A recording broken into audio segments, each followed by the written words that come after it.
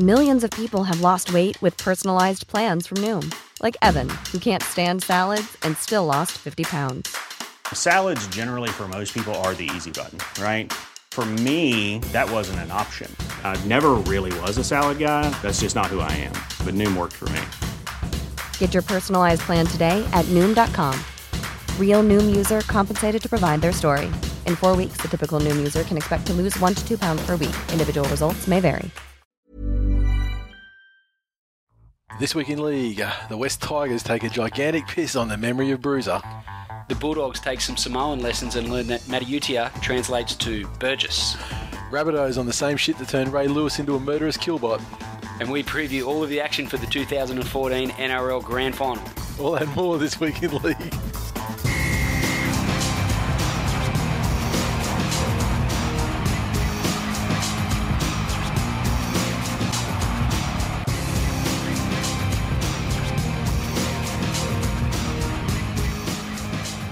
Welcome to episode 174 of This Week in League. I'm Nate. And I am Glenn. So, we've come down. It's come to this, the grand final week, which it's actually meaningless to us in terms of timing of the show because we always run a couple past there with the hits and misses and things like that. But it does mean that it's starting to come to an end. Oh fuck! I forgot about the hits and misses. You're thinking, oh, I got Twillies and we're done. I was thinking, how many more midnight trips home have I got? I mean, this is is this the fourth or fifth year? I can't remember. Fifth. Fourth, fifth? Fuck. Yet I can't tell you how many episodes we have after the grand final traditionally, even though we've been down this path 4 times already. Like, I know we got the Twillies one, but is that like next week or is it the week after? Well, we're going to have to do an episode to recap the grand final, but what do we do on the back of it? Twillies. And then we're going to do hits and misses. Yeah, so 3. Oh, Nicklin will be a big fan of that. Yeah, so 3. Yeah, 3 to go. That'd be good. Nice. Bit of a rest. Yeah. Hey, it's a long season, longer for us than those fucking shifty players. Yeah, exactly. I mean, we're working hard for the man. Exactly. The man being us. Us. Great man. Now, a bit of feedback this week, because let's face it, there's not a lot of games on, so, if you're not into the feedback, well, keep listening anyway. You might learn to love it. Andy Kintz. Who the fuck's not into the feedback? Well, look, to be fair, there hasn't been a complaint for a very long time, you're right. Okay. But remember, towards the start, start of season, mid maybe up as far as sort of 30% through the season, you get the odd person. God forbid we'd, give a little bit of positive and negative at times stuff about our own show. We started the Sorry, guys, show. why don't you fucking tell us how we should do our own show? Well, we started doing the show, and we had in our head it was going to be one thing, and then over 5 years it's become it's stayed pretty much. The core's there, but I mean there have been little changes and evolutions over time. We used to have a clock. People bitched about that. That's no longer here. But I mean the clock only sort of came through year 3 or year 4. I used to give magnificent accents. Yeah, and they still No one's doing that anymore. I wonder if I got the tweet and feedback, but yes. Remember people used to love a bit of hey bro. Hey bro. I haven't done that in ages. Well, that's because it's basically the number of Kiwi players and Englishmen in the West Tigers team is dwindled to nothing. That is very true. Very true. I miss McGaddith. I miss him. Great man. Yeah, you can't. I mean, and we got a tweet saying that James Graham, he's got a soft fucking Liverpool accent, not a fucking whatever blah blah blah blah accent. That's like telling me that Poms is Poms is Poms. Well, that's like telling me that, there's different kinds of dog shit. At the end of the day, it all comes from a dog's ass. Poms are all the same, as far as I'm concerned. Throw the Scots and the Irish and the fucking Welsh in there too. You wouldn't say... And the fucking Norwegians. They're all the fucking same. You wouldn't say, as an Australian, you wouldn't go, oh, fucking... Jonathan Thurston, he's a Queenslander and he lives in North Queensland. You're fucking doing an Adelaide accent. Well, those Adelaideans do speak funny. So, I remember we had a teacher that was from Adelaide, Campbelltown High. I don't know how she got from Adelaide to Campbelltown. What a fucking demoted. What a fucking sad life she's lived. Perhaps she banged a student at school or something. I'm pretty sure she had a pretty lengthy criminal record. But she used to say recess instead of recess. Well, she's fucking... How'd she even pass university? How'd she even get a teaching degree? And everyone used to give a shit about it, and she was like, oh no, it's because I'm from Adelaide. That's how we say it down there. I'm like, what a shit place that must be. There's no real difference in accents in Australia. I went to Adelaide. Apart Did from... a tour of the Barossa Valley. All the Did ya? wineries. Don't drink wine. Yeah, unless you mix it half with lemonade. Well, that was at the same time. That fateful fucking day. The day of the shandies. As it should be known in I history. fucking almost got hospitalised from drinking shandies. But that's a story for another day, Nathan. I dare say that if you go back through the back catalogues, it may have appeared on the show. I mean, because I've heard it, so I can only assume. Yeah, well, I see you other times other than the show. Yeah, but I suspect we would have been we were talking Except about for that drinking. bit where you've never met Leo. Yeah, how about that? Fucking hell. Uncle Nate. Who the fuck's Uncle Nate, Leo says. Well, no one's sick anymore. He's talking now, by the way. And swearing. He's riding a bike without training wheels, to be honest. Gets his L's next week, Leo. Oh fuck! Well, once the show's done, we'll be free. Yes, We'll do exactly. it. If no one's sick, because that's the main problem we had. Yeah, we've had two different attempts. You've got a house over there with 5 people in it. I've got a house over here with 4 people in it. It's very difficult to keep all 9 people healthy, especially around a young when you don't want to be the one that makes a little baby sick. Plague. Yeah. This winter was fucked too, like for that shit. I mean, we didn't get smashed too hard, the two of us, but like, there's been like last year you were sick all fucking year. Anyway, feedback time. Enough about our domestic. What about the feedback next week? Stop fucking talking about yourselves. Yeah. Andy Kintz, aka Bald Andy. You should set up a no Mitches club. We're allowed to have one. I was going to make a joke about Kintz being close to cunts, but the man speaks the truth. I'm not going to make a joke about his name. At B15542, who I often call the Tourette's guy. Hey guys, just to let you know, my wife and I are the proud parents of a new baby boy. #Go Rabbitohs. And then that was a couple of days ago. Then he sent another tweet, or days or hours, whenever it was. And then he sent another one with the baby draped in a Rabbitohs jersey. And I just thought, good man. Well, I work in the web and internet industries, so I basically use that tweet to track his IP, and you should get a fucking knock on the door from Docs. Congratulations on your new arrival. Blitzen Rickson. Jesus. Adam Rickson. Blitzen Rickson, though, that's almost like as good as Boom Matty McCabe. Sensational. They should go to the ShamWow School of Self-Absorbed. And he's gone, I would prefer the boys from This Week in League to host the Daily M's, leave the banter and the jokes to the experts. Oh. Could you imagine? You're welcome. Could you remember how bashed and sued and fired we would be? People would be like, we'd be making Brendan Frivola at the fucking Brownlows that year. Oh. We'd make him look like fucking Ray Martin.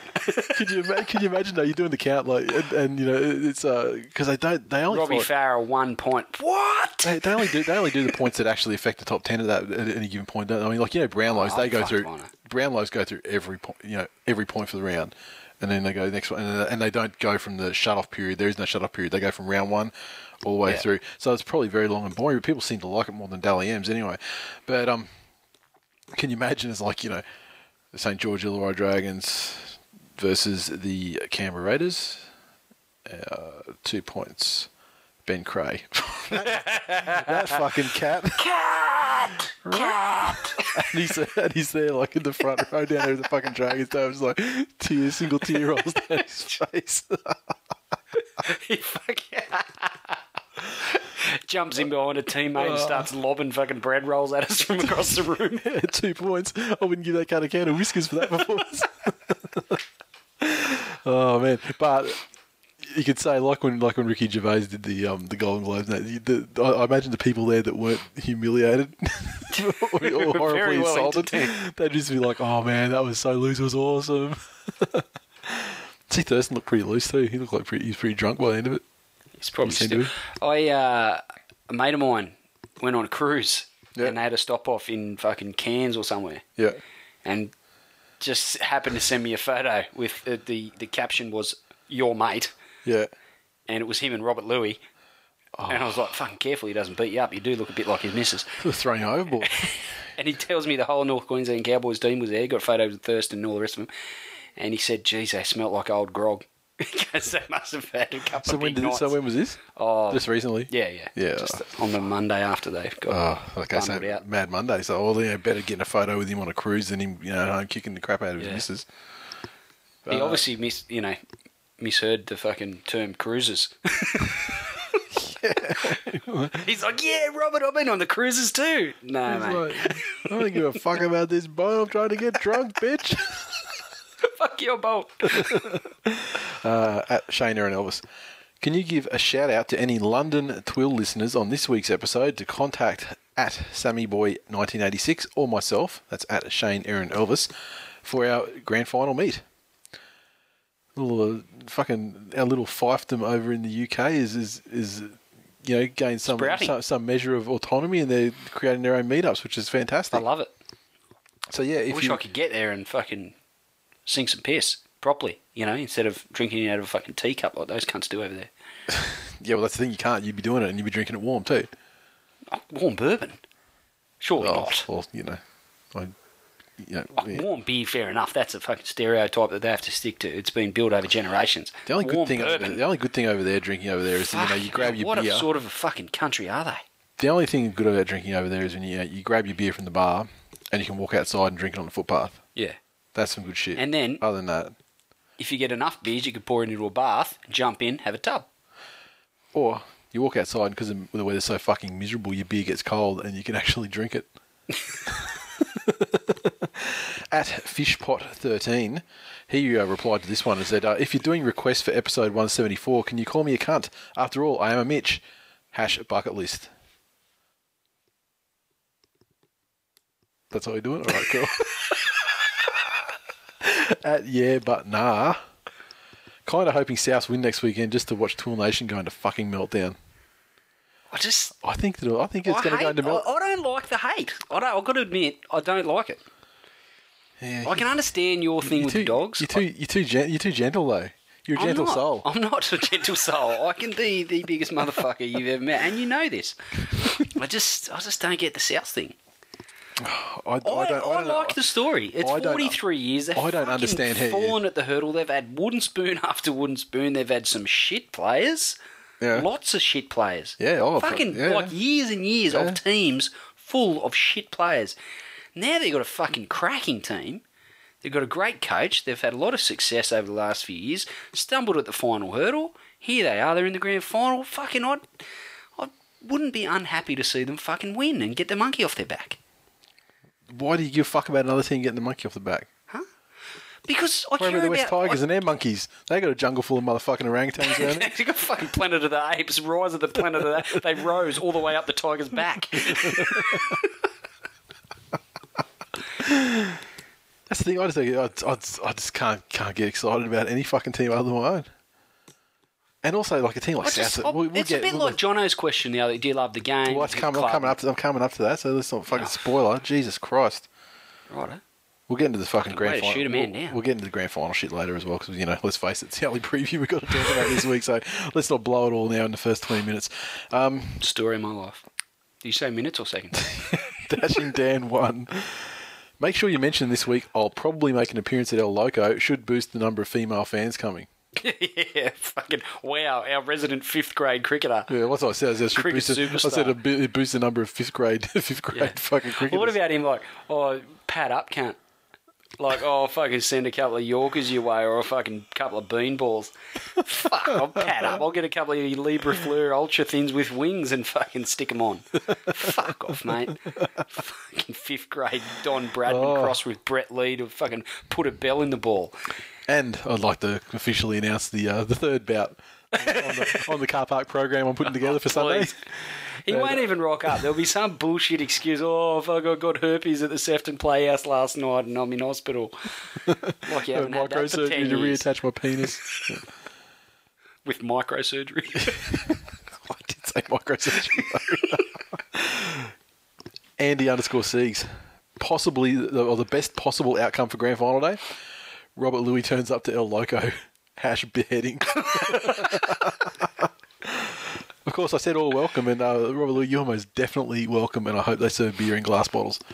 Or cruisers. Yeah, well, yeah. Drink the bar dry, son. All right, they got sharp knives in the kitchen that I could borrow one. At Tall Hayden. Holy fuck, I'm just going to get maggoted at El Loco on grand final day. Who knows if I'll even watch the game. Who said that?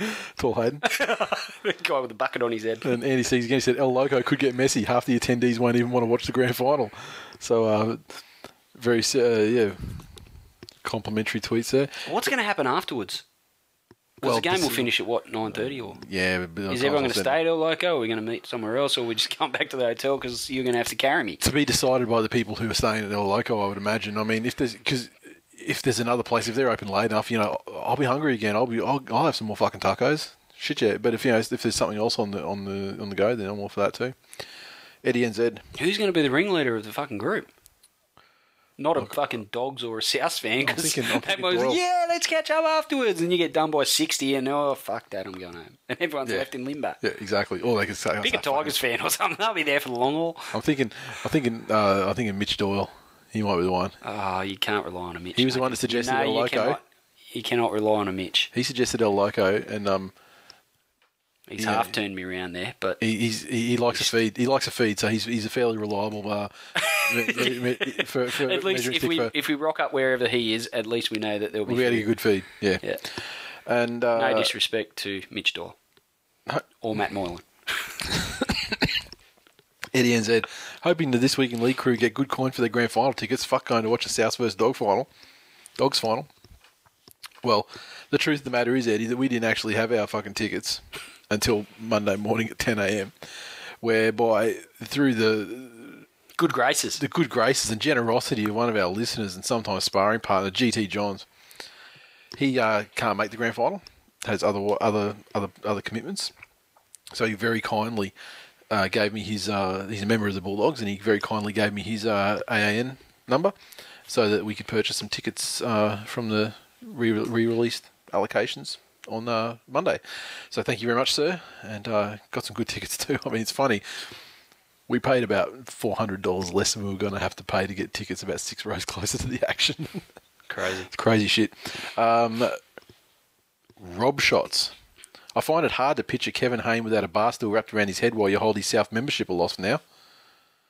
And I saw some other feedback on the South membership thing with Kevin Hayne. He does drive around in his car. He does have the Members 2014 stickers on his car, apparently. Pretty fucking ordinary. I mean, look, no disrespect to Kevin Hayne. Or Matt Moylan. But I'm just saying that it's not a good look.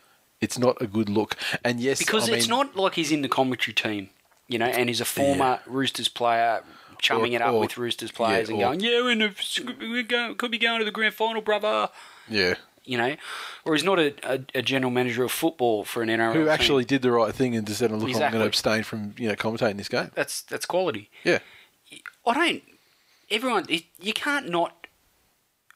can't be a referee and not have been a footy fan at some point in your life or continue to be a footy fan. Yep. I completely understand it. Yep. But should there be, a protocol? People can't bet on games. Players can't bet on games. Maybe they should declare their interest as far as who they support. Players can't bet on games that they have a vested interest in, right? Yeah. Can they bet on games? They can't bet on games. They can't bet on rugby league at all, yeah. Yet, someone that can have such an impact on the outcome, and I'm not as refs faulty and fucking conspiracy theory as you, but it's not a good look at the very least. No. No. And when as much shit happens as does, you think, well, Shagger113, a little late listening this week, but Farah Soze is possibly the best thing I've ever heard come out of Nate's mouth. Thank you, sir. Appreciate it. Do you know what I reckon you should do? What's that? I reckon you should get your referee's licence and go and referee some under 10s games, under 11s games. I would love to do that. Just think you would have a greater appreciation. Because I've tried to ref games at training between 2 under 7s games, and I would be like, you know what? I'm not going to bag Kevin Hayne. I appreciate it's a difficult job. No disrespect to Kevin Hayne, as I said. Or Matt Moylan. No disrespect at all, but this cunt's getting paid a lot of fucking money, and he has... Referees earn $100,000 a year. And he's got the finest tools in the game. Referees earn $100,000 a year, and the people they officiate are upwards of, several 100,000, most of them. Mm-hmm.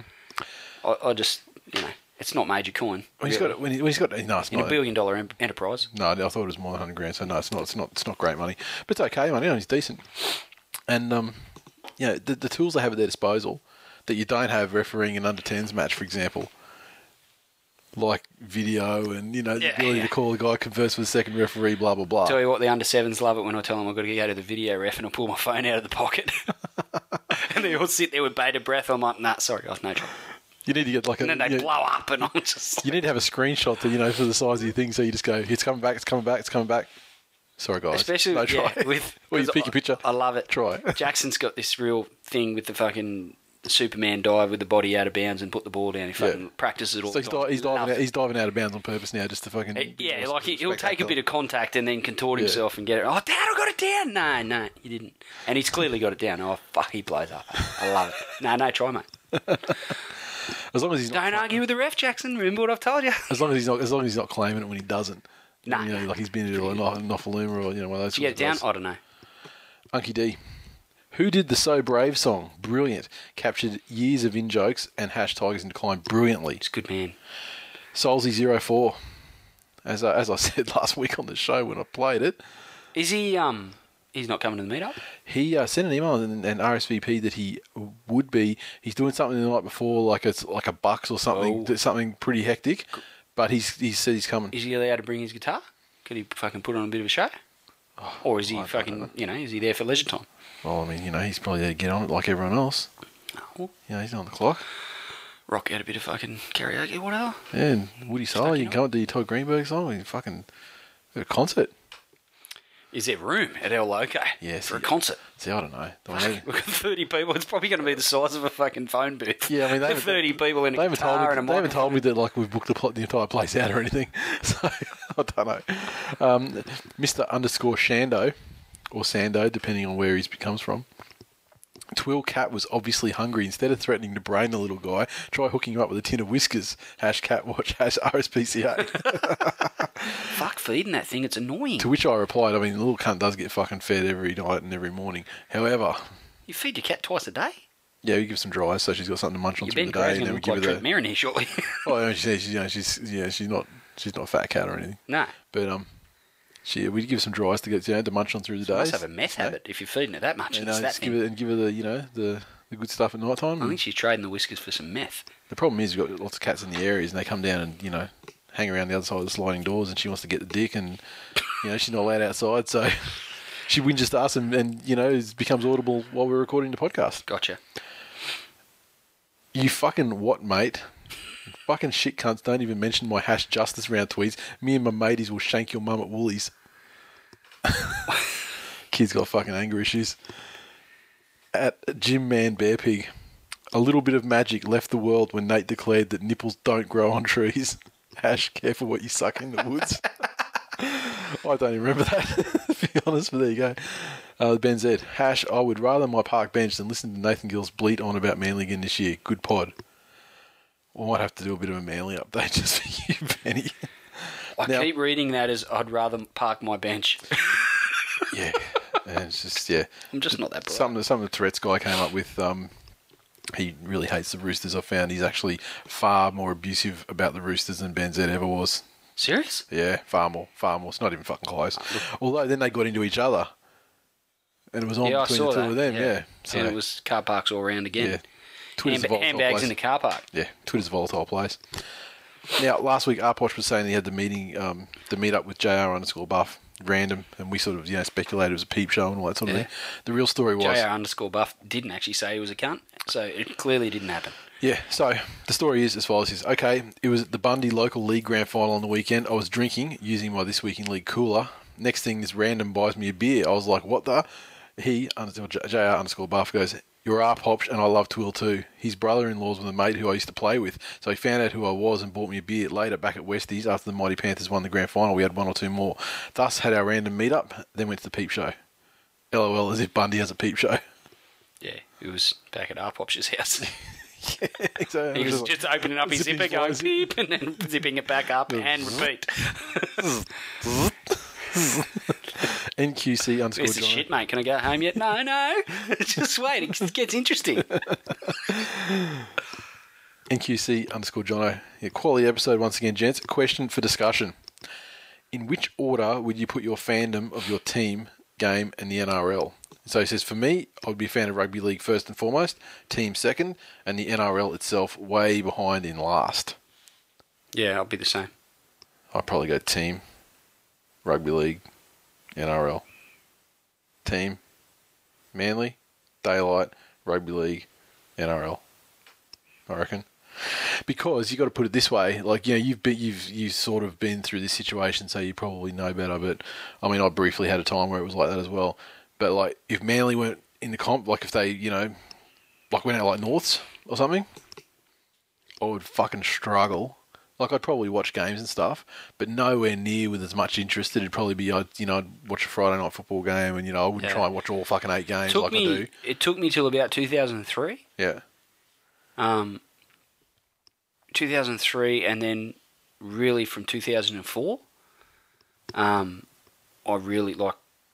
I always, okay, if someone said, who do you support? I'd say West Tigers. From the time they merged, who do you support? West Tigers, okay. And I'd know who played for them, and I'd keep up with the results. Yeah.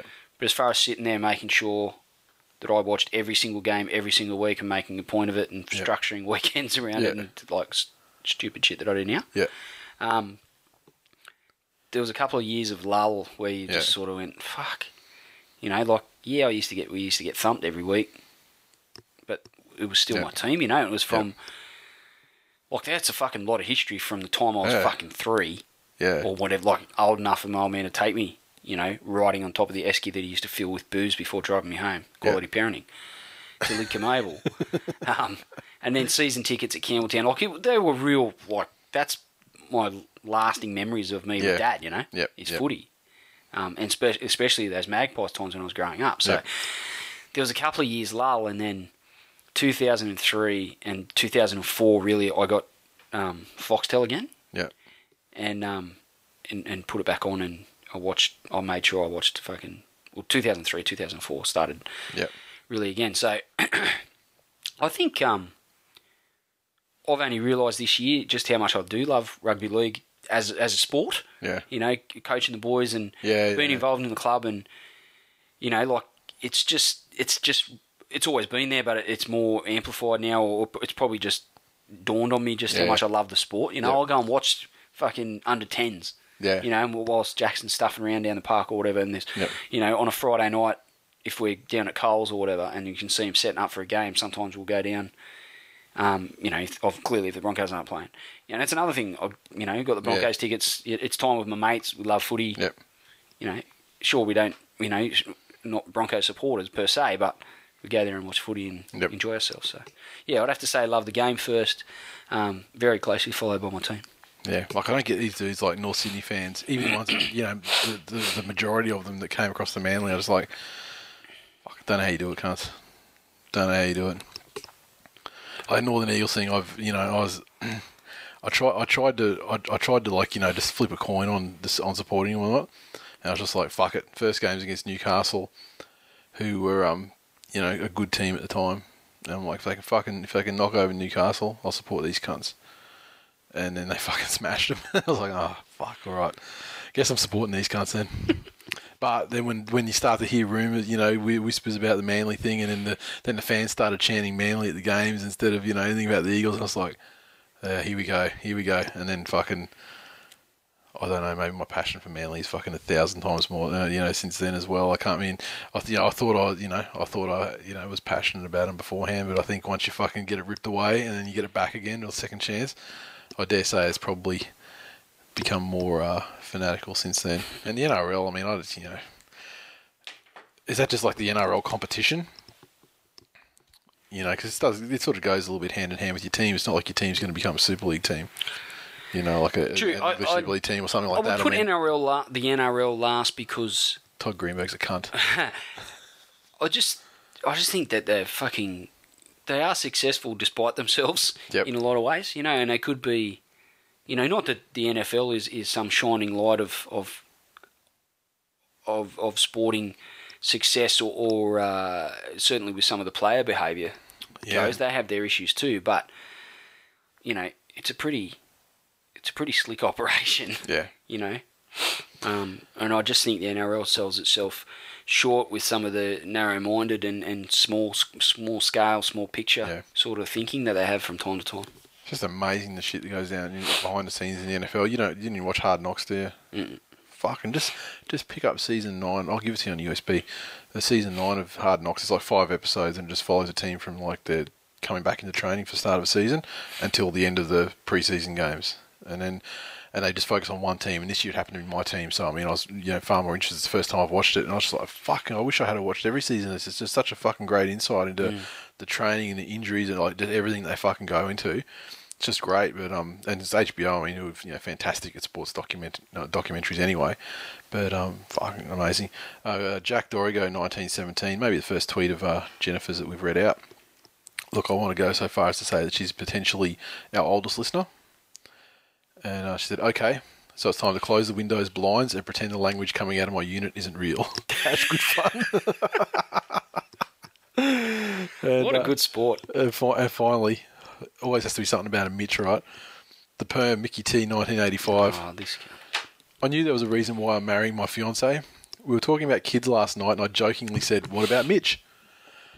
Upon reflection, she turned to me and said, fuck no, that's a shit name. He's on #wife her #perfection.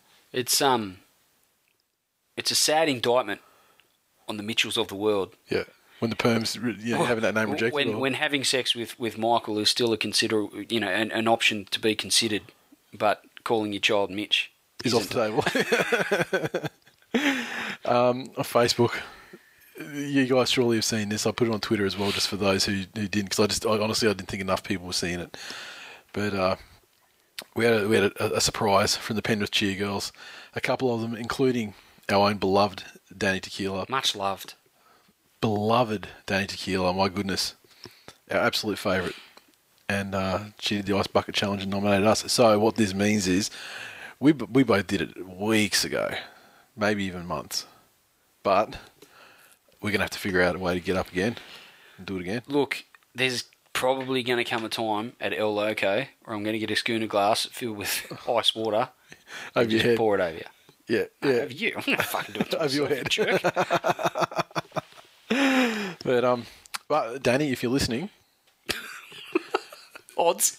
Chances are you're not. But if anyone's listening who may, bump into Danny, let her know that she's welcome to come to El Loco for sure. And and she can tip a couple of glasses of ice over us there if she so desires. Otherwise, we'll just do it ourselves properly. At some other time. With Just give us pre-warning so I can bring an extra shirt.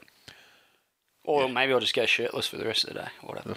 Chicks dig it. Yeah. Yeah, well, I mean, we're not going to Stereosonic. We're going to fucking NRL Grand Final, dude. It's going to be heaps of Doggies fans here.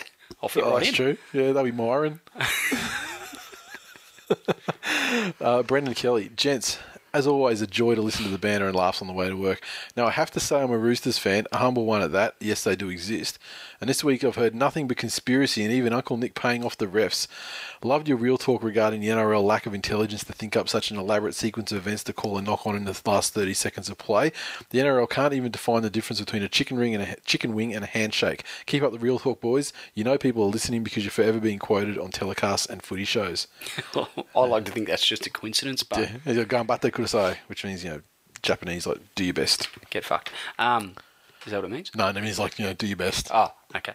Like, good luck. So you sort of say it to someone before they're going to go, you'd say it as, like, guys running on the footy field or, about to do something. Or it's fly like, a plane into a boat or something. It's like, it means, like, try your best, do your best, but it's, like, good luck, that sort of thing as well, so.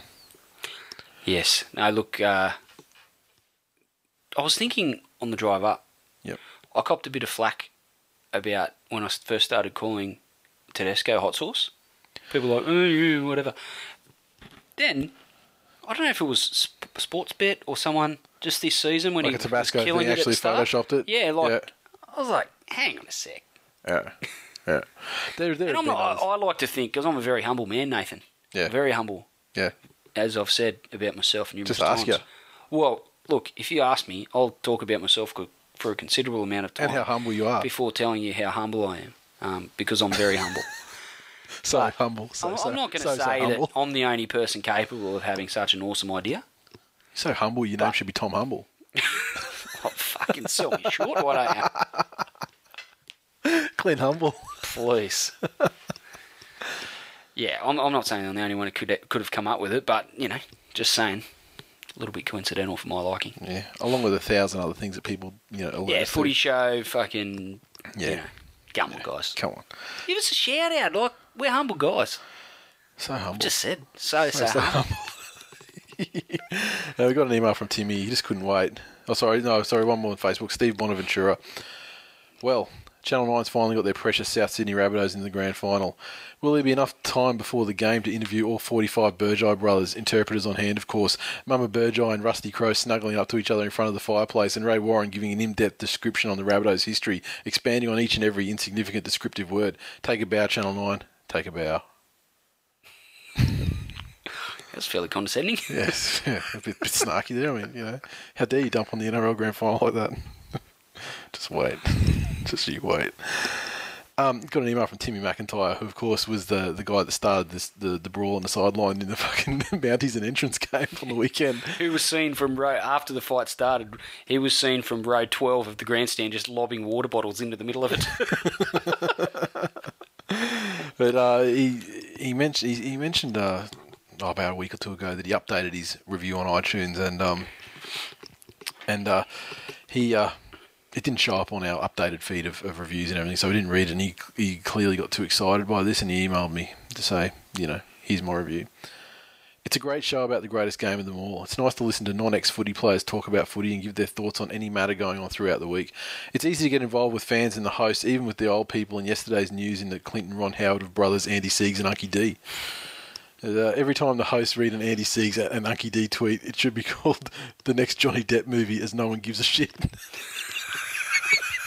Keep up the great work. Love always, Luigi 2.0. And I just realised why that tweet's not showing, why that review's not showing up, because you swore in it, Timmy. You jerk. And iTunes have probably fucking stupid jerk. Yeah, iTunes have probably sequestered that for being abusive language, even though it was abusive towards the Valentes, and And that should be universally accepted the world over. I mean, you should be featured on iTunes for that. Let's be real. And finally, Function. This is your last chance, motherfuckers, for us to nag you about it anyway, or to let you know about it. Sunday, October 5th, El Loco, 64 Foveaux Street, Surrey Hills. Starts at midday. They open at midday. At the moment, I've told them to expect about 25. Or I think they said it's okay if we go a bit over, and we already are a bit over that. Just as a courtesy thing for them, so they can segment enough of the place off. I'm not sure how many it holds. I've never been there, but just if you're going to come, send us an email to hello@thisweekinleague.com. Subject line, put El Loco. Just if you haven't already, just so I can give them another heads up, maybe on Friday about, look, this is pretty much close to what we think. I mean, you're welcome to rock up otherwise. I'm sure, there's not going to be too many hassles about it. But it's just so they allocate enough, seating and, just general floor area to us, because I believe it'll be a combination of seated and standing space. And I just want to make sure we've got enough, because don't want to get too close to anyone. I don't want to have to wear a fucking SARS mask, all right? Jesus. So, You're not very humble. Come You need to learn humble. It's not a lack of humility that makes me think that there's potentially diseased people walking amongst us. Well, look, I think you're going to be safe. You put you at one end of the room and fucking Dan Birdo at the other end, I think you'll be all right. Yeah, fuck true. knows what you catch from that bloke. Yeah. Poor cricketing ability for starters. Yeah, Is that contagious? Well, he's been walking around like Phil Hughes. And Here, Dan, I bought you a beer. Oh, fuck, he's dropped it. So, yeah, but, seriously, though, we would love to meet as many of you guys as we could. So please come along if you can before the grand final. And I did a bit of looking into the trains and transport situation for the grand final. After 3 p.m, they're going all day out to ANZ. They've got express special event services running from Central all day. But after 3 o'clock, they're running every 10 minutes. So, I wouldn't mind, probably shooting through about 3:30, get there close to 4, watch the interstate Reggie's final. And then the grand final after that sounds good. And of course, if you're at the game, you can't make it to El Loco, and you're at the game, we'll send out a tweet when we get there and where the closest bar is, and we'll sort of hang out there and have some drinks and everything before we go in. And if anyone's at the ground, feel free to come and meet us and fight us. What do you think? What are you talking about? I'm saying there's some cunts out there that might want to get touched up on grand final day. That's all. No one wants to fight me, man. I'm universally loved.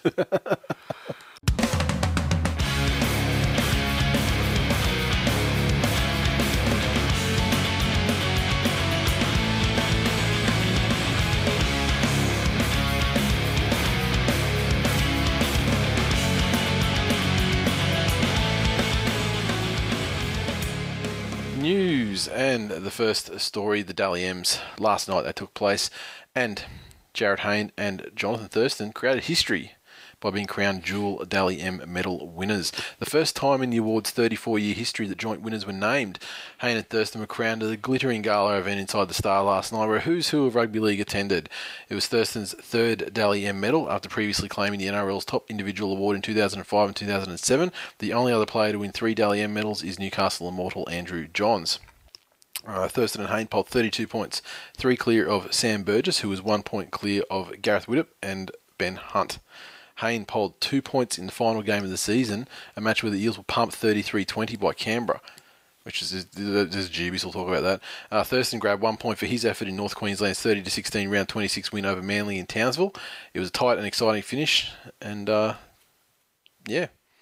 I don't have a problem with it, and people were carrying on about the voting and how it all comes about. I think Thurston had a little bit of a slowish start to the season and really came on strong as the season went on. I think Hayne was probably consistently one of the best players and most dangerous players throughout the season, so don't have an issue with it.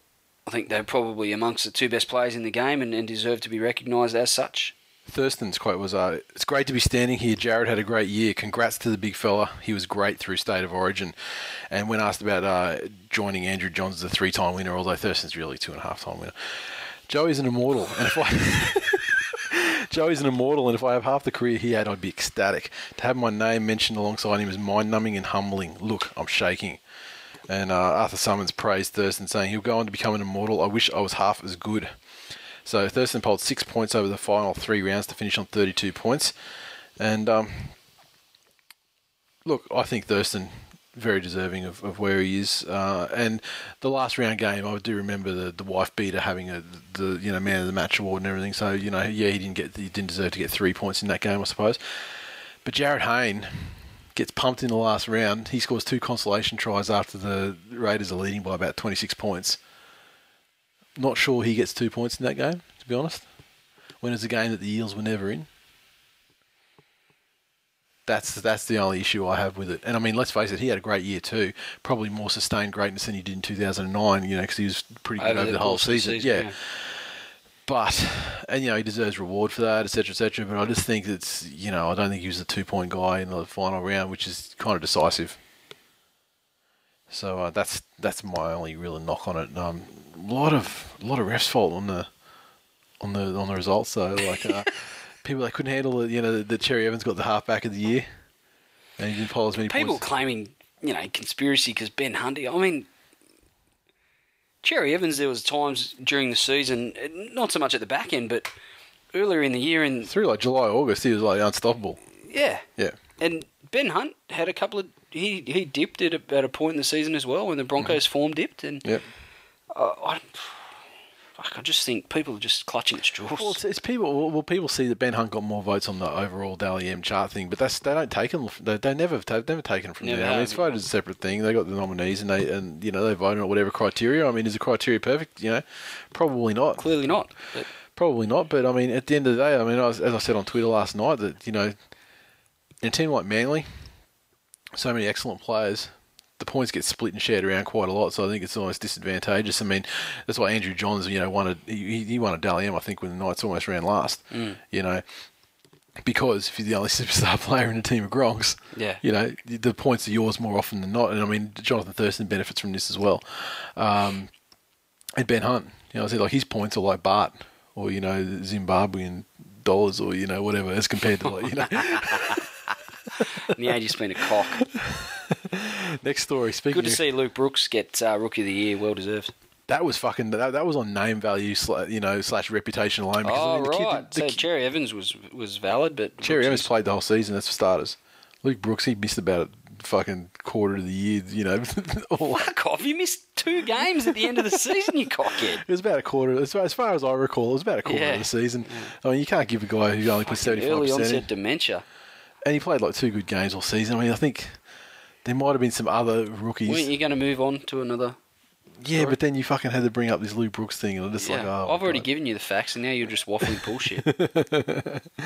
Although I do agree with some of the other things, like the Flingos thing being the New South Wales win the Origin, stuff like that. All good. Now, Jamie Lyon, fucking captain. Captain of the year again? Yeah. Centre. Centre of the year again? Yeah. Fuck. Legendary. He's got a few of those to his name now. Yeah. Legend. And also said, why just save time and make him an immortal.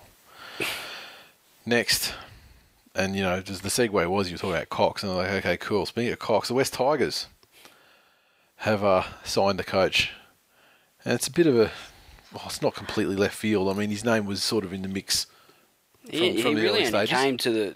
Yeah, he obviously only came to the forefront late. Cause Because his name was kind of mentioned all around, but he was never mentioned in the top two or three through the whole process. I mean, you had the guys, the assistants, their names were up there. You had guys Griffin, like Parrish, Griffin, Nathan Brown. Those names were far more, bandied about than this one. But Jason Taylor said that the chance to work with outstanding young halves Luke Brooks and Mitchell Moses was one of the main reasons he went for the West Tigers job. He signed a 3-year deal to replace Mick Potter, his first foray into the head coaching role since 2009. A former rep halfback himself, Taylor said he's looking forward to working with arguably the best young halves pairing in the game. It's a big part of why I was really keen about this opportunity. I love working with young players and have had some success with that. You don't need me to tell you how exciting and talented those halves are. I can't wait.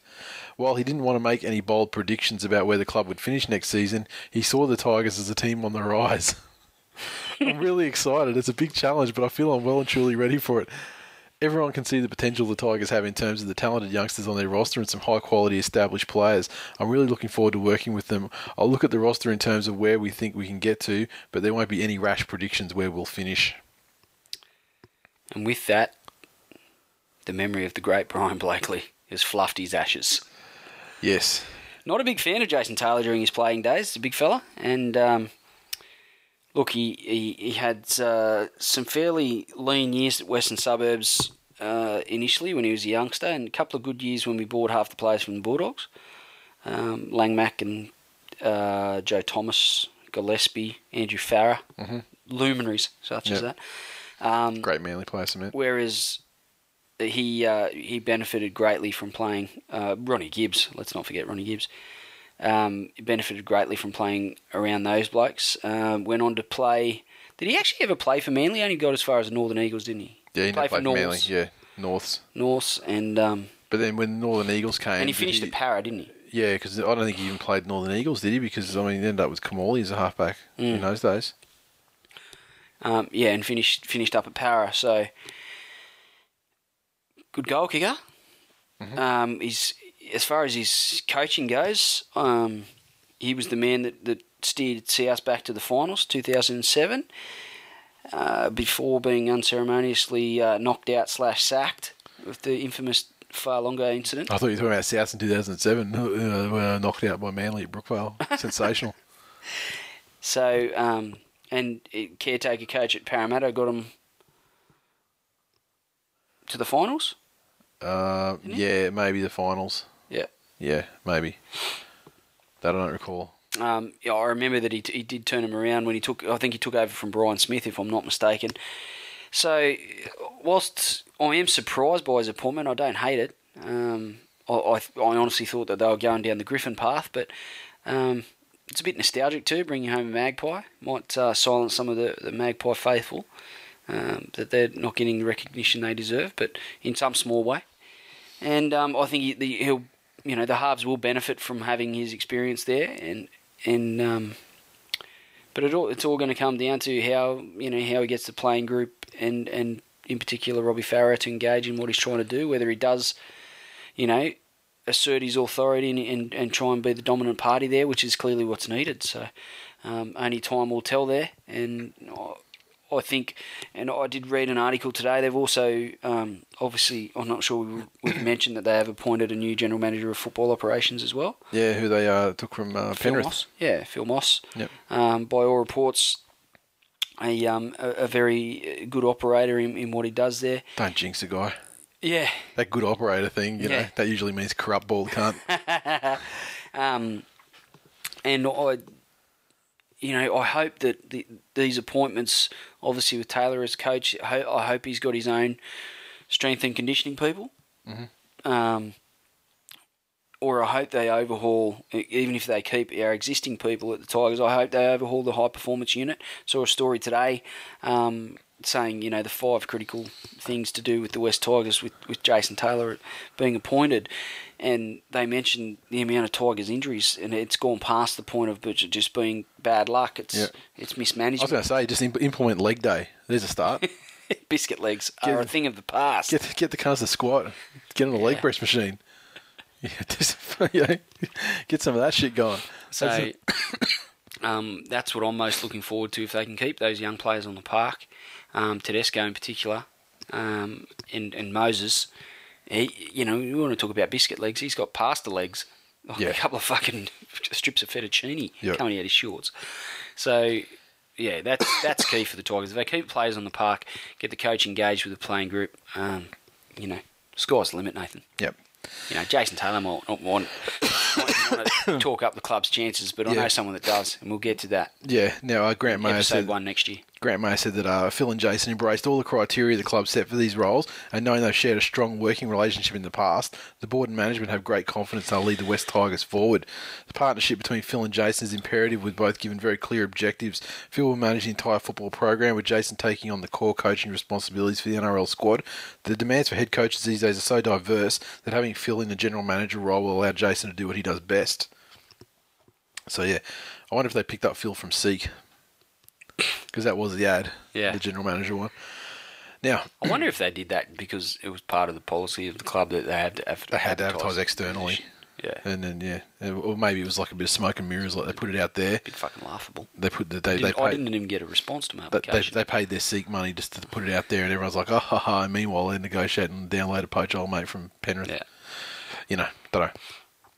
Next story, the NRL has declared it will not take any action against South Sydney over the top secret sports science technology that has helped power them into Sunday's grand final against Canterbury. On Monday, it was revealed the Rabbitohs have been using blood energising chips and ice fluid treatments this season that had to be cleared by the NRL because NFL banned its use after the Baltimore Ravens won the 2013 Super Bowl. However, in a statement released late on Monday, the game's governing body said the use of the treatment that is said to allow athletes to keep cooler for longer and keep energy levels higher for longer was cleared for use in the NRL. The NRL said today it does not propose taking any action in relation to the use of iced fluid products used by the South Sydney Rabbitohs. The South Sydney Rabbitohs club had provided assurances the club doctor had carefully assessed the products and was satisfied they contained no prohibited substances and were not harmful to players. As a result, no further action was planned on the matter. Boxer Anthony Mundine introduced the controversial products to Souths coach Michael Maguire, whose players have been wearing the chips hidden under wrist-strapping jerseys and socks since round 8. Ironically, the same time they turned their season around. Coach Michael Maguire was reluctant to discuss the benefits from the technology that has been used in dressing shed secrecy when contacted by the media on Sunday night, but was adamant the Rabbitohs had not broken any rules.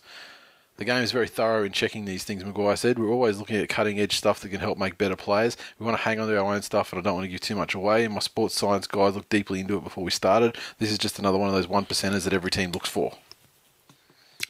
If the NRL's cleared it, then they've got no one to blame for them but themselves if they've got it wrong. So, by the sounds of it, the club's done everything right by their sports science staff to get everything checked out and cleared by the governing body, that being the NRL.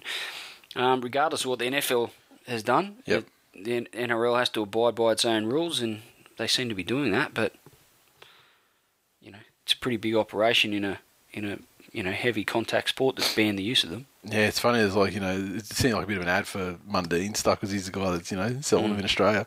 A bit of an ad for the Boxer or whatever, whatever it is. But, these chips, was Ray Lewis under the influence of these chips when he was killing motherfuckers back in the day? I mean, who knows? Are we going to see like Greg Inglis in the off-season just turn into some sort of killbot and just start killing people at clubs? What about Ray Ross? Well, it's possible. The strands are all coming together to form an overall picture, a tapestry of murder. But you know what? For me, those chips, especially like the ice stuff, makes a lot of sense. Keeps keeps you cool. You can perform longer. You don't get fatigued as easily. That's fucking science, bitch. But those chips, they're fucking a bit power bandy for me. Yeah, they seem like they've got a bit of a power band about them. So look, it is, like Maguire says, it's a 1%, even if it's a placebo effect. Yeah, placebo effect can definitely get you 1%. I mean, placebo works quite well on some things. Absolutely. Yep. And Power bands. it's funny. Benji wore his way after they got...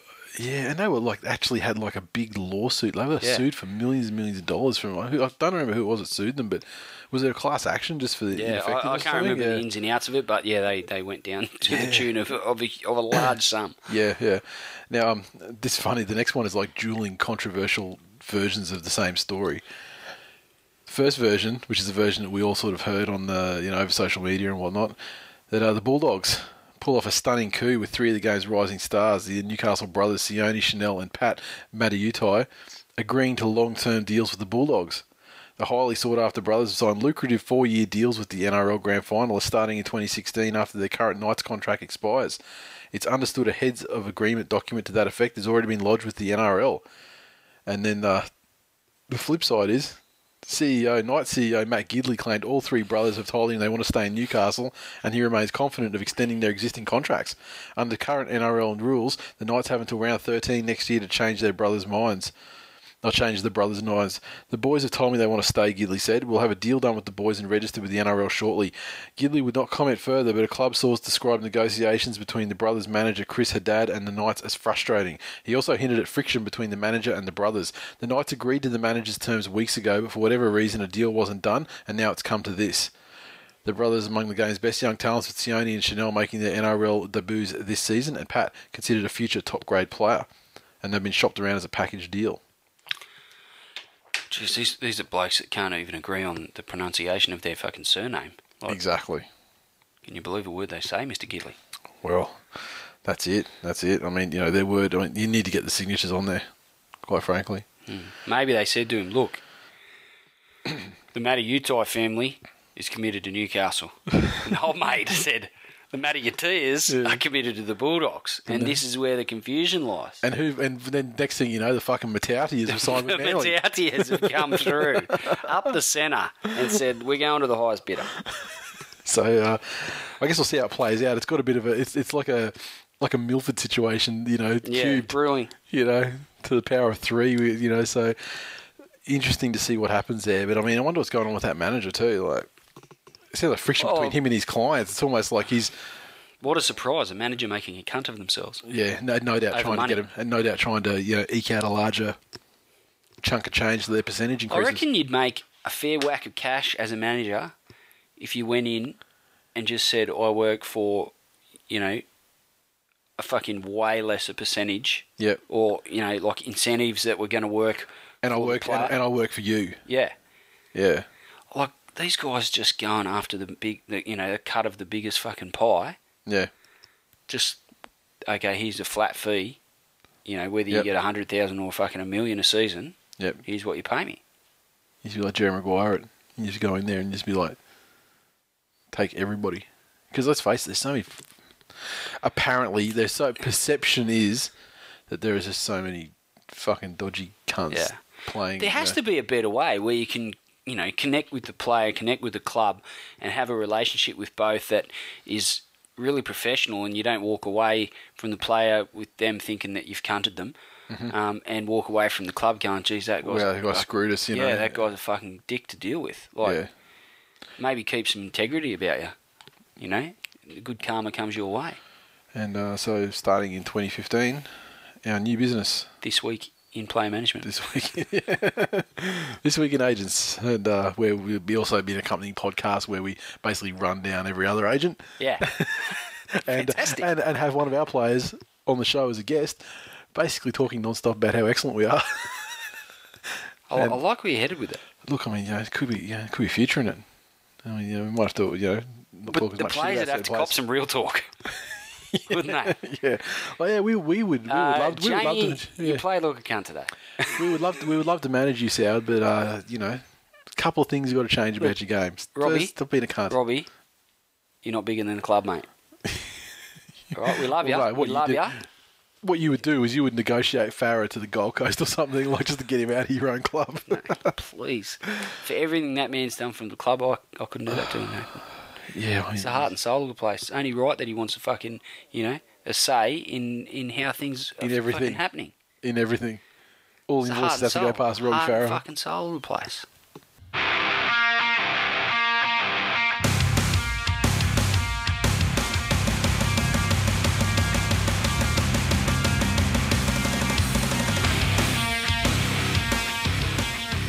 Recaps. First off, Friday night football. South Sydney Rabbitohs 32 defeated the Sydney Roosters 22. Crowd of 52,592, which is good as far as these things go. Not as good as it could be, but certainly better than last week. And the Rabbitohs 32 came from tries to Lottie Dakiri, Alex Johnson, Ben Teo, and a double to Greg Inglis. 5 conversions from 5 attempts to Adam Reynolds and a penalty goal. The Roosters 22 came from tries to Mitchell Pearce, a double to Anthony Minicello, Aiden Guerra with a try as well, and Maloney 3 from 4 conversions. Roosters started promisingly. Incredibly well. And it looked like that the same old story for South was going to eventuate, and they were going to fall at the final hurdle again. And then the game turned On a pretty dubious penalty, Reynolds. Yep. I thought. Yep. But it was enough just to give them that little bit of momentum to kick them off, and they were not headed from that point on. No, I was very impressed with how they managed to stem the flow, because it looked like the Roosters were just going to do a job on them for that first period of the game, and they were rolling through the middle, and then all of a sudden, South forwards started standing up. The Burgess boys, I thought Sam had a good game. They started rolling through the middle. You see Reynolds getting more and more confidence, and things really started to flow from there.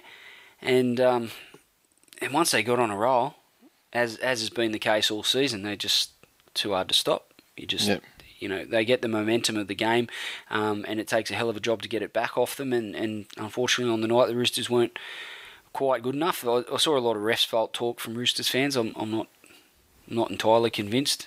I think they probably, if you're going to talk about the 50-50 and the penalties that didn't need to be given, I think they definitely caught the rough end of the game.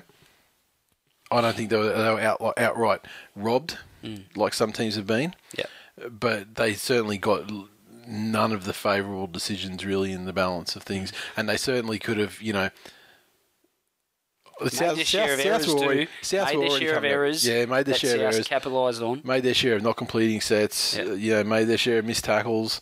Yeah.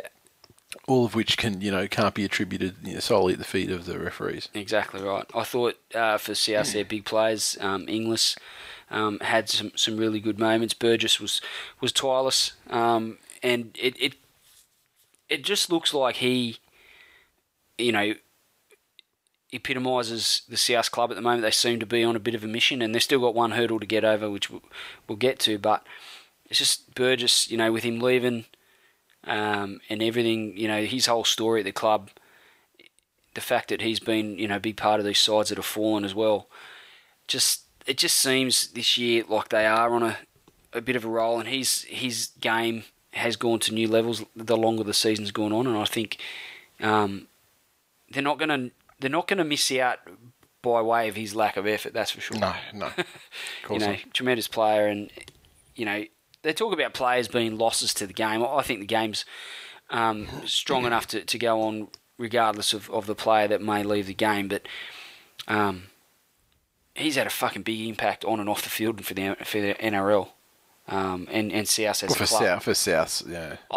His time on the footy show, his profile has been quite large. And to think that the Tigers went very fucking close to getting his signature with Gareth Ellis. Manly were also in there. Yeah. And he's ended up at South, and it's been a hell of a ride for him and his family as well. Burgeye lottery. Yeah. Could you imagine? It really has, a Burgeye sweepstakes. Can you imagine if he had ended up at Manly? It would be like 1-5 in a row. Yeah. And like Tigers, he would have had a premiership probably by now. Because it's just like the missing key that would have taken it to the next level. Like if you had have landed in before that era, 2010 sort of thing. That probably would have been enough. That was probably the difference maker. Yeah, for sure. But pretty strong performance from South. They exercised a few demons. They've still got a few more to go. And the Roosters, I was impressed with how the Roosters built their season. They didn't get too far ahead of themselves. They worked on where they were They obviously finished the last season as premiers and World Club champions.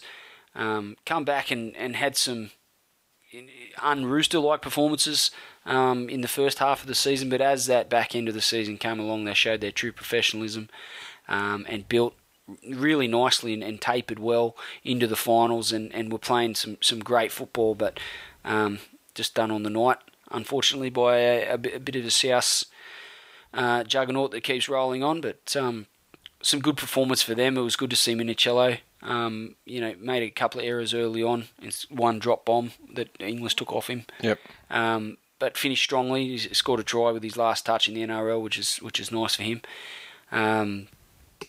Pearce started really well. I'm not sure mouthing off at South fans reportedly. South players reportedly saying fucking something about keep choking or relax or something. You look like a bit of a dick now, though, don't you? Now you do, yeah. Fair enough, talk the talk. Say that shit at full time. Yeah. If it's like heated and everything and not respectful, if they're gobbing off to you, then that's when you want to say it. Exactly. Or, when you're up by 24 with 5 to go. Yeah, and then there's no chance. Yeah, exactly. Then you can enjoy yourself and start, really giving it to them. Exactly. But yeah, good season overall for the Roosters and pretty, gave a pretty good account of themselves defending their premiership. But it just goes to show that going back to back is a pretty tough task,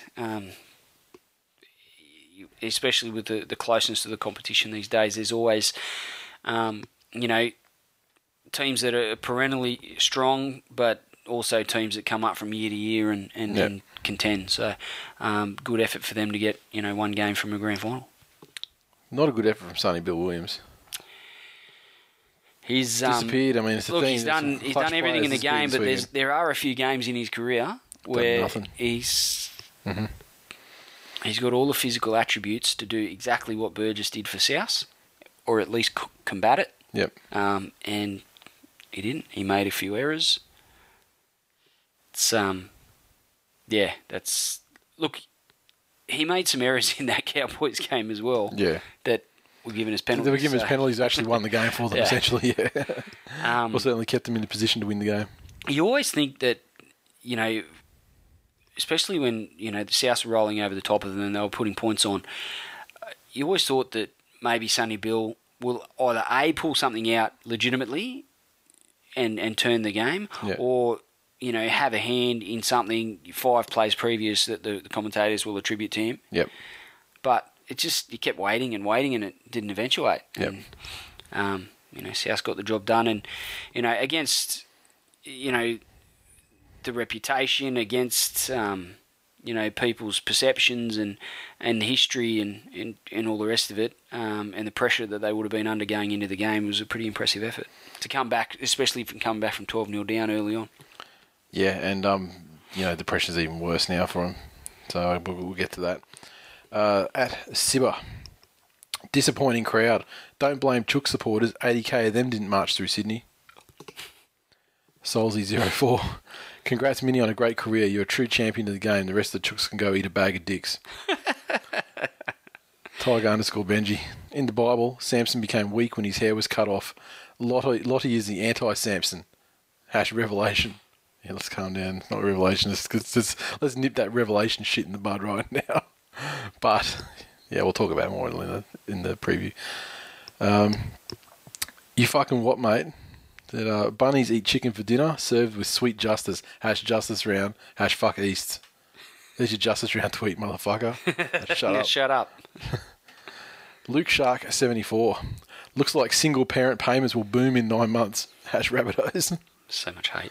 It is at Jet Nightman.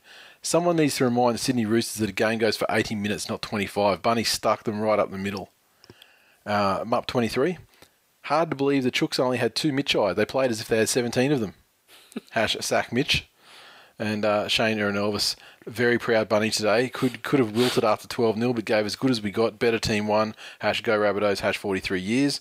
And the final word to the Ben Z. Destiny. The Ben Z versus Chapo in the grand final. Rejoice this weekend league.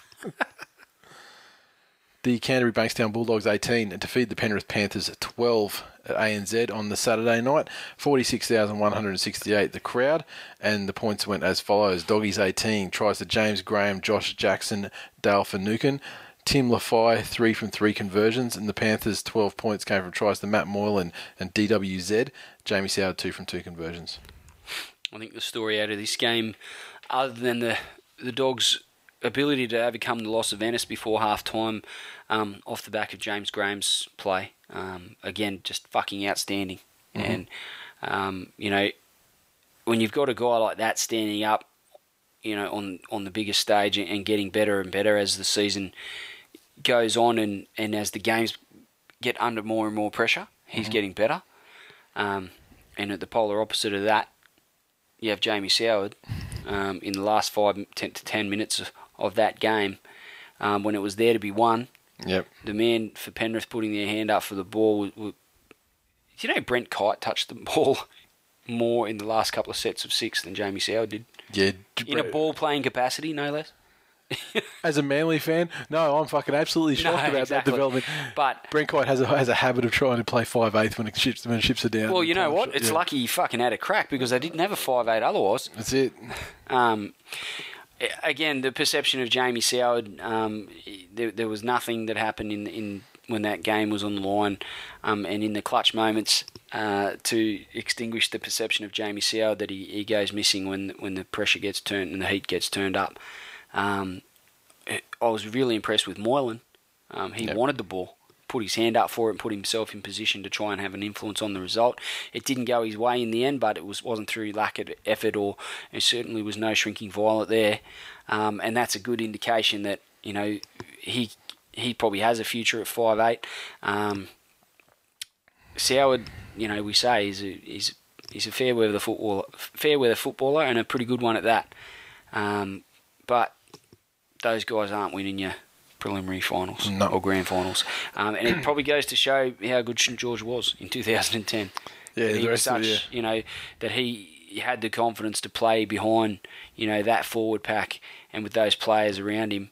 They had an error-free forward pack that kept rolling forward, making metres and fucking, and giving him space and time. And defence that didn't let many points in, so that, there wasn't a lot of pressure on that front either. Yeah. So, disappointing for Penrith.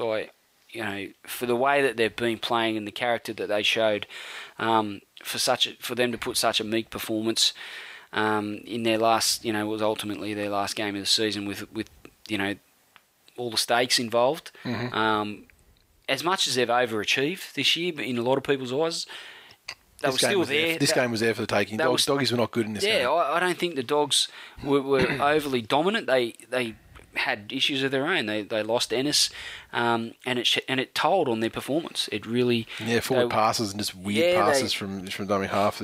They lacked that crispness that Ennis gives them, and so there was every opportunity for Penrith to win that game. And the fact, like I said, they've overachieved. But the fact remains they were there. They were on the stage, and they had to perform, and their opposition was there for the taking. They'd lost their captain, they'd lost their hooker, and he's the guy that gives the impetus for their attack and gives them the direction. They were without him, and Reynolds and Hodkinson, that only heightens the pressure on them. They needed to keep controlling the ruck, and they couldn't do it. And it was off the back of James Graham's play and the forwards following him along in his leadership, and he got the job done. And unfortunately, no one could stand up like that for Penrith. Yeah, and even though it was exciting in the last 10 minutes and, there was a close game, one score in it, Penrith scored a very lucky try, and the other one, was off the back of a penalty and a quick shift like right on half-time as well. So they didn't deserve to be as close as they got, and it's just so fucking disappointing because I think everyone wanted to see Penrith get through, and their soft draw. This was part of their soft draw. Canterbury were fucking there for the taking, and they just weren't. I've said for a long time the soft draw thing is bullshit, but they really.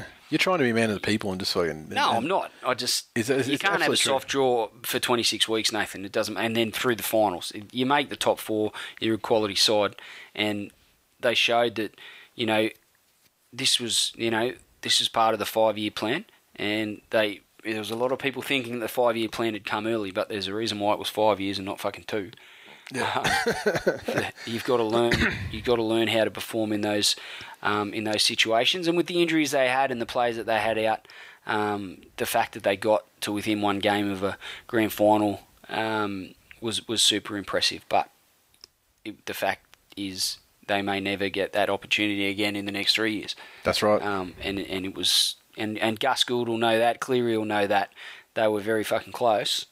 Very close to being in a grand final, and it really came down to James Graham and his ability to get in Jamie Soward's head, which just it's amazing. A fucking wild man just in his face, just screaming at him, and it was great to see. I tell you, I'm a big fan of James Graham after the last couple of weeks. Yeah, dude's fucking sensational. And how about when he finally gets the warning from the referees? Yeah, and he's like the thumbs up thing, like he's not looking at him, like yeah, all right.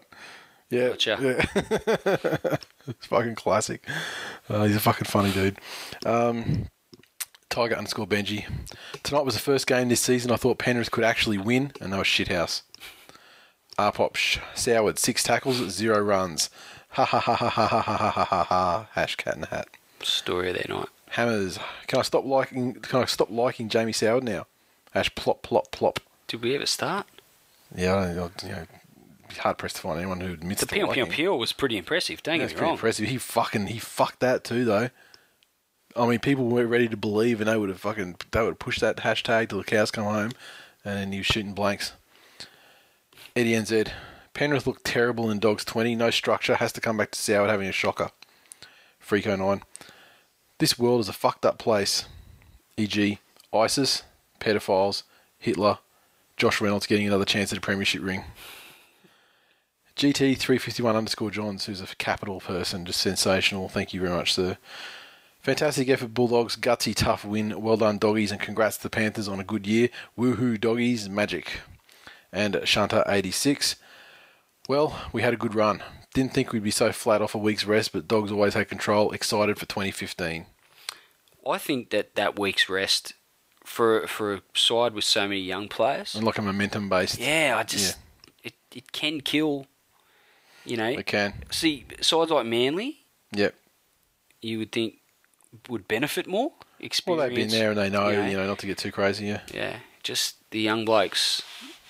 I think the younger the nucleus of your side is, the less likely you are to benefit from that week off. Yep.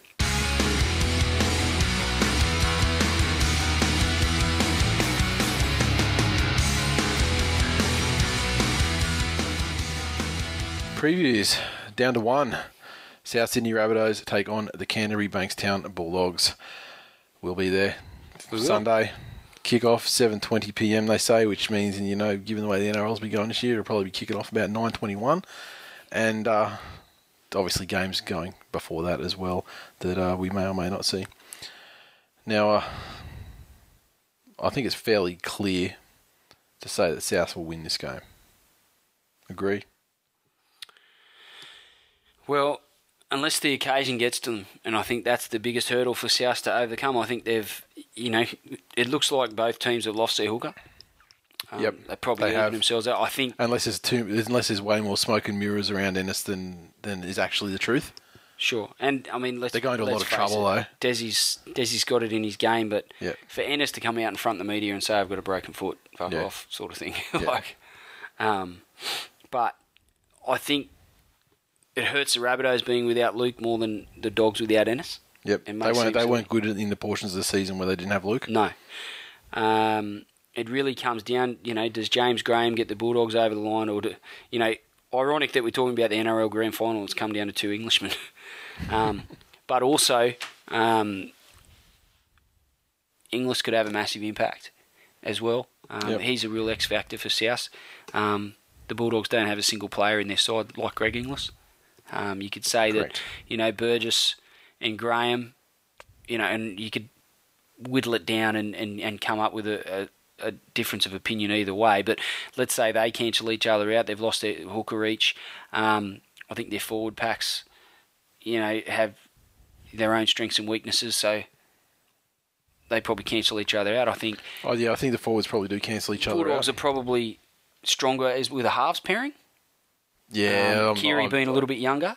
Yeah, I think they're still solid rather than creative. Oh, absolutely, players, I agree. But just their actual pairing and their combination. And how Hodgkinson is fitness-wise. I mean, he hurt his knee a couple of weeks ago. It was heavily strapped, and he was relatively... Well, he was ineffectual to the point where... And he was injured to the point where Laffey was taking all the kicks at goal and stuff. And, he wasn't even attempting them. So. But, having said that, Kiri being a young bloke, one of these fearless sort of blokes in his first grand final could come out and absolutely kill it. Reynolds' hamstrings, big X factor. Yeah. They tend to choke up in big games, and none bigger than the grand final. Look, he's got some demons to exercise as well, Adam Reynolds. But if South can get... I think it comes down to South's start. I don't think they'll want to be coming back from 12-0 down in a grand final. Yeah. The skeletons will come out well and truly out of the closet if they go down early. Yep. And I think it's important for Burgess the Burgess boys to lead the way there, and for Inglis to really get... He's a guy that's been there, big origin stages. He's played in grand finals, Asterisk, before, and won premierships that will never appear in the record books. But my point is, he's played in some big games, and none bigger than a grand final, and he can lend that experience and being a calming influence on these young blokes. But he has to be present, and he has to be a big part of the game, and he's the real X factor. I'd like to say that, certainly Reynolds and Hodgkinson. I like Reynolds as a player, and I think Hodgkinson came on in leaps and bounds through Origin, and certainly after Origin with that experience. Kiri, different type of player to Reynolds, but certainly very dynamic. And if Inglis can get in his ear and talk him into a huge game, then the Rabbitohs certainly have all the tools to go on with it. And the Dogs want it to be an arm wrestle. They want it to be gritty and gutsy and scrappy, and guys like Graham and blokes like that, Reynolds, they'll scrap and scratch, and you'll come away with a whole heap of fucking bruises and some premiership rings.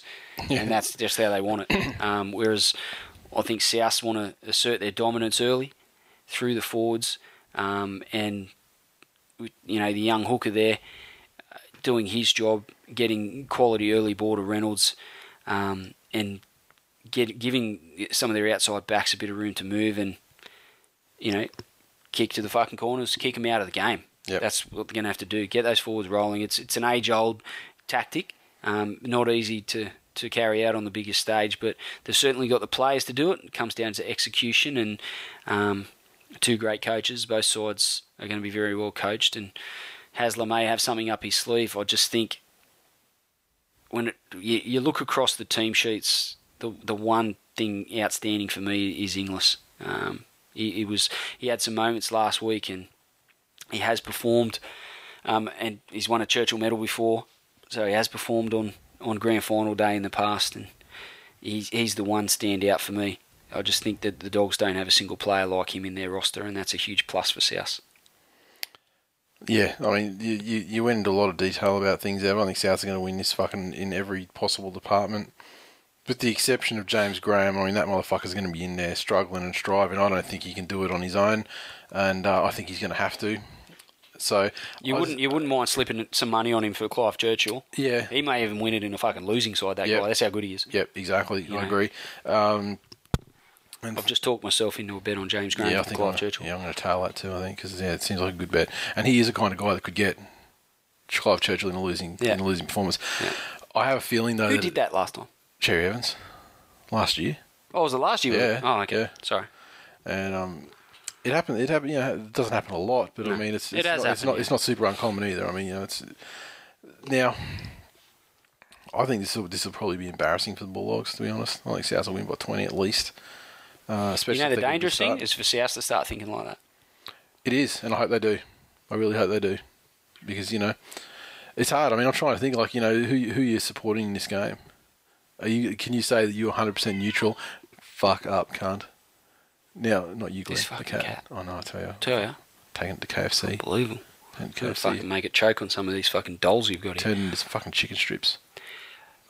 Zingers.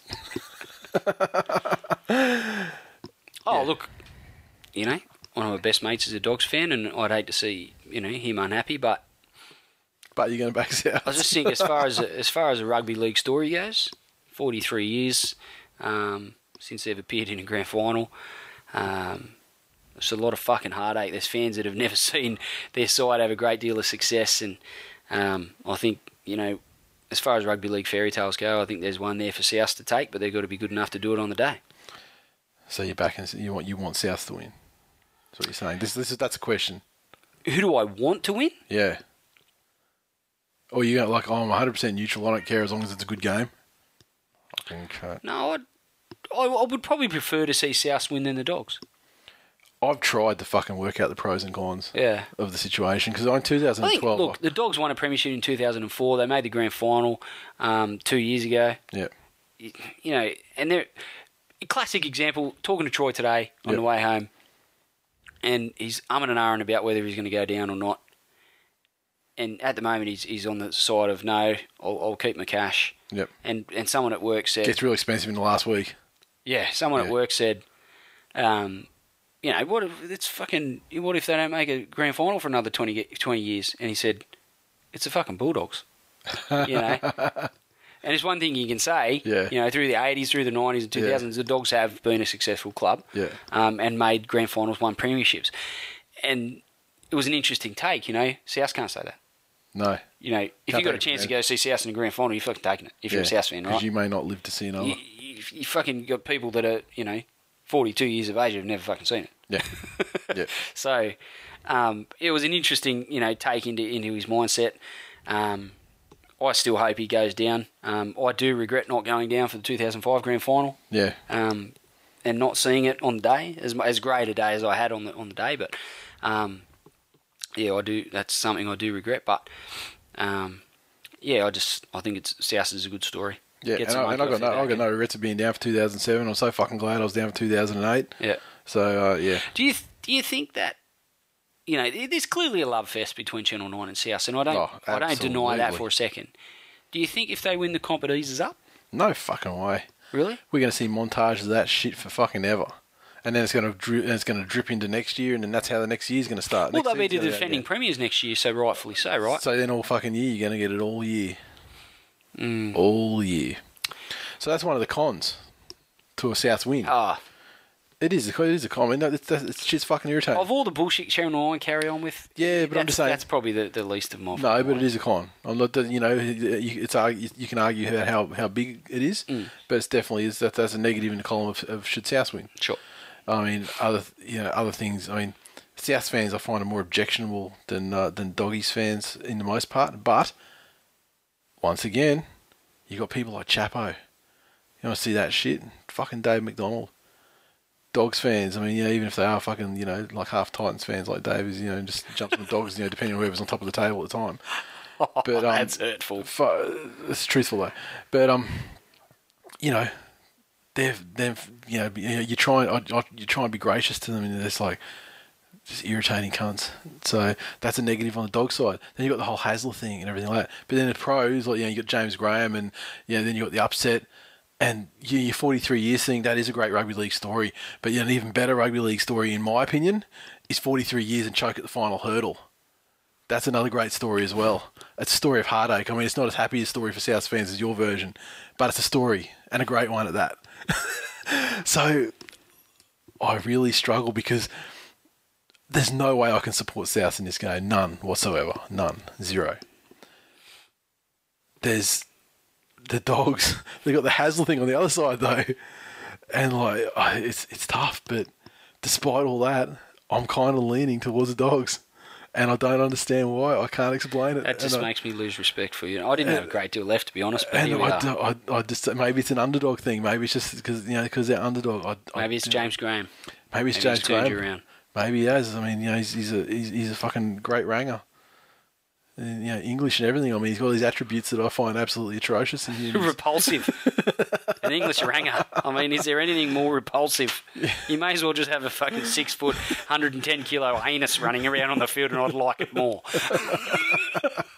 But here we are talking about James Graham being a hero. I know. A hero of his people. I know. St. George himself is no bigger hero than James Graham. It makes no sense. 2012 grand final. I'm like, fuck both these cunt teams. I don't want, they're both cocksuckers. I don't want anything to do with it. Then I sit down and watch the game, and I'm like, I find myself feeling like, fucking go Storm. I hope you win. And I was thoroughly disgusting myself. I didn't understand it, but a lot of people were the same. And it's like, who knows how these things work? Look, I was watching, I must admit, Jax and I were watching the South Roosters game, and he said, "Who do you want to win, Dad?" I said, I think I'd like to see the Bunnies win. He said, I'm going for the Roosters. He's got a little bit of a thing in games not involved. Going up against you? When the Roosters are playing and the Broncos, it's not against the Broncos. Yeah. It's got a little bit of a love affair going on with the Roosters. I don't know why. Pretty sure it's not Sonny Chip Bill. off the block? No, it's not Sonny Bill. I just feel this way when I'm watching Sonny Bill Williams, Dad. I don't understand it because I'm only little. You'll understand it about 7 years, son. I have another story that I was going to tell you, but it just sounds so fucking wrong now. Go on, hit it. Leo's middle name is William. And I called him Sonny Bill the other night, and I was like, imagine if people on the podcast heard me call him Sonny Bill, they'd be saying all sorts of atrocious things. Yeah, now William, who's William? Well, I don't know. Nicklin come up with it. It's a brother's middle name, and it's got some fucking connotation to her family. I don't really know how it all works, but I went with it. And you're just like... I come up with Leo, and it was one of a long list of names. It was the first one that she agreed to. So. Okay. What's some unsuccessful names? Uriah. Oh, that's right. I knew about Uriah. That makes perfect sense, yeah. Cub. Really? Cub Blakely. Really? Fucking magnificent name. Is that like Cub Swanson thing, or just like... No, I just fucking love the name. I think it's awesome. But universally panned from anyone I ever mentioned it to, including that look on your face. Yeah, look, I don't have anything against the name per se, but I mean, a name like that... It was met with responses saying, if you call your child that, I will never fucking see you again. Wow. Yeah, I will learn to hate you and your family. Yeah, I'm not... Fucking Jesus. I'm not going to take... I'm not going that deep on it, but it's kind of like a name like that. While I don't have anything against it per se, but it has to flow with the last name, or something has to sound like a cool combination together. And I just don't know the B and the B, the Cub and the Blake. It doesn't work for me. Anyway, the story goes, we didn't call him Cub, Nathan. So let's not get... How about you pop down off your fucking high horse? There's no high horse. I'm just saying. I'm glad. Hang on, I'll get you a fucking ladder. I'm glad that you didn't. That you took my advice and didn't call your child Club. Yes. So there's. So you want South to win? Yeah. Disappointing. And at the end of the day, there are major downsides to either side winning the competition. I mean. If you came across one of those skill testers and a fucking genie came out and said you got 3 wishes, I'd be like, wish number 1, please make Bane come up and fucking sinkhole the fucking stadium with both teams on it and blow it up. Now you're just being a fucking disgrace. There's some good people that listen to our show. And except for James Graham. Save James Graham. That support both teams. Let James passionate Graham supporters of both these teams that also passionately support our show, Nathan, and us. They may continue to. And now you're wishing that they get sucked into a fucking sinkhole by Bane. No, not all of them. Just the ones that are at the stadium. No, I don't care. I mean, just the team. Just the teams. Stop and wrap it up. Just the players. Just the players. Not the fans. The fans need to be allowed to tell the tale of what they saw. Please wrap it up. Please.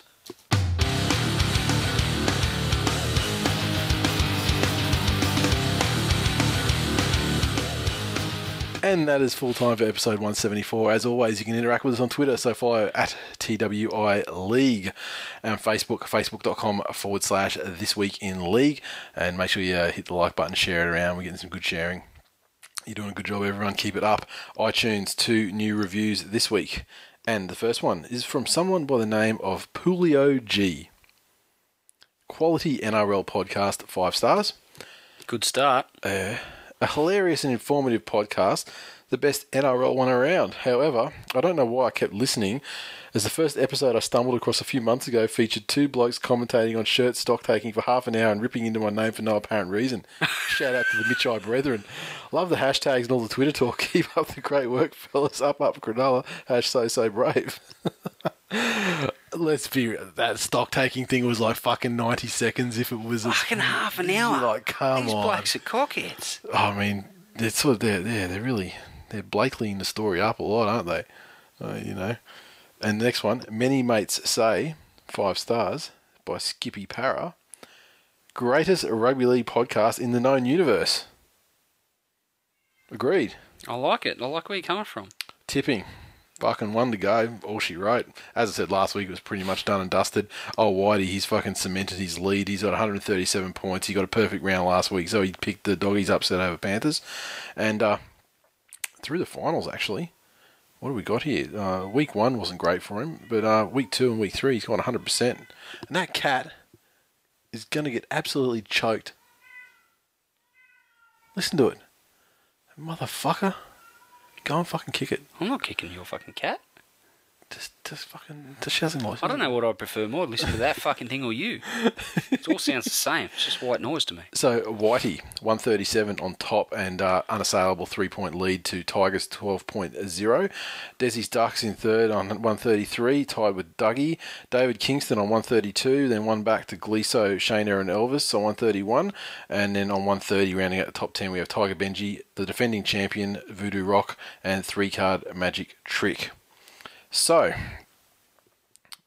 also with the shop, we still got a couple of Revelation shirts and Tigers in Decline shirts we want to get out of there. We're going to be down there, obviously, at El Loco, so if any Sydney people are coming to the meetup and they want to grab one of these shirts, let us know. We'll bring it down. And also one in a row shirts as well. Next batch of those is about to go out, and there'll be extras of those. So if anyone wants a one in a row shirt, just hit me up on Twitter and or hit us up on Twitter, and I'll make sure I pack some to bring down for you. That's it. We're done. Flying in See a first lot thing of Sunday. you Sunday. Yeah, the more the merrier on Sunday. I mean, we're getting it's been a great response so far, which is fantastic. You're going to see a lot of people, and I imagine we'll see the usual amount of people at the stadium as well. Tends to be fewer there as well, and it's great to have the El Loco thing beforehand. Smash some decent food and smash some piss and into it. Have a good time. So yeah, I guess we'll see you then. Yes, I can't wait.